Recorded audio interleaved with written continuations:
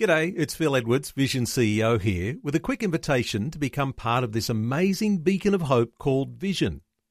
Together we can put our love into action to help people of all kinds build or rebuild their lives on the truth of God. Please consider the part you can play during our upcoming Visionathon appeal, remembering that it's your support that makes Vision possible, including this podcast. Audio on demand from Vision Christian Media. Exploring faith and the future. Neil Johnson and Bible teacher Dr. Kameel Majdali. We've been talking so much about families, and not just airy-fairy, pie-in-the-sky ideals, but practical ways in which families can be appreciated in our own lives as Christian believers and within our local church. Let's talk about family friendliness today, Kameel. We all need to adjust the way we think about families because it's very easy for all sorts of prejudices and all sorts of funny ideas to creep into our thinking. It's rather remarkable, Neil, that even till now, many Australians, if surveyed, would say that above anything else in life, family is their highest joy and priority. Even till now, that's great. Nevertheless, whether it's here in Australia or elsewhere, a lot of the corruption of the world in the last 50 years has crept in. For example, if people get married young, tongues wag, and I mean in the church. If people have a child 9 months after they marry, again, tongues will wag, almost snickering, smirking. If people have children close together, like within 18 months, 2 children, tongues will wag. They'll get ribbed. They'll get told something about their self-control issues. If they have more than 2 or even 3 children, that will be the absolute end of their social life. Nobody's going to invite them to their home for a meal because they don't want to feed all those children.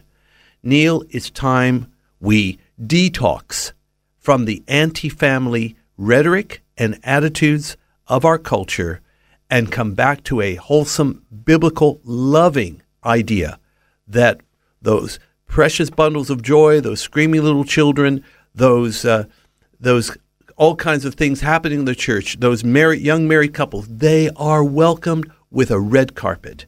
And not just that, when we become family friendly, not just by having more programs, but in attitude and vocabulary, you will see a powerful blessing come from heaven.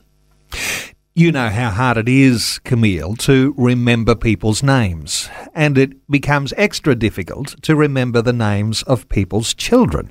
But when you actually do remember the names of people's children, something happens with a friendship. The bond of friendship increases because it's not just I who am known or my wife and I who are known, but it's my whole family that fits in here. Remembering names is an important part of that friendliness. I urge pastors, Christian leaders in the church, don't make the excuse, I'm very bad at remembering names. That should even be confessed. Good shepherds know their sheep by name. Unless you've got a terrible, debilitating memory loss, Alzheimer, dementia, there is no reason why you cannot learn the names of the couples as well as their children that come to your church on a regular basis. At least somebody in the church needs to know them by name. After all, Dale Carnegie, I believe he wrote it in his best-selling book, How to Win Friends and Influence People, that a person's name is the sweetest sound in the language. Well, I go further. It's not just their names, but yes, as you have rightly said, it's their children's names that matter. I know if people ask me how my children are by name, it gets my attention. I appreciate it. Well, I'm telling you, everybody does. So let's stop making excuses why we can't remember names, especially when we're in the ministry of helping people. And there are ways we can remember names, and the sooner we do it, the better off our churches will be. Faith and the Future with Neil Johnson and Dr. Kameel Majdali from Teach All Nations. For more from Dr. Majdali, including books and DVDs on prophecy, Bible commentaries, plus today's and other episodes of Faith and the Future, go to vision.org.au. Thanks Thanks for taking time to listen to this audio on demand from Vision Christian Media. To find out more about us, go to vision.org.au.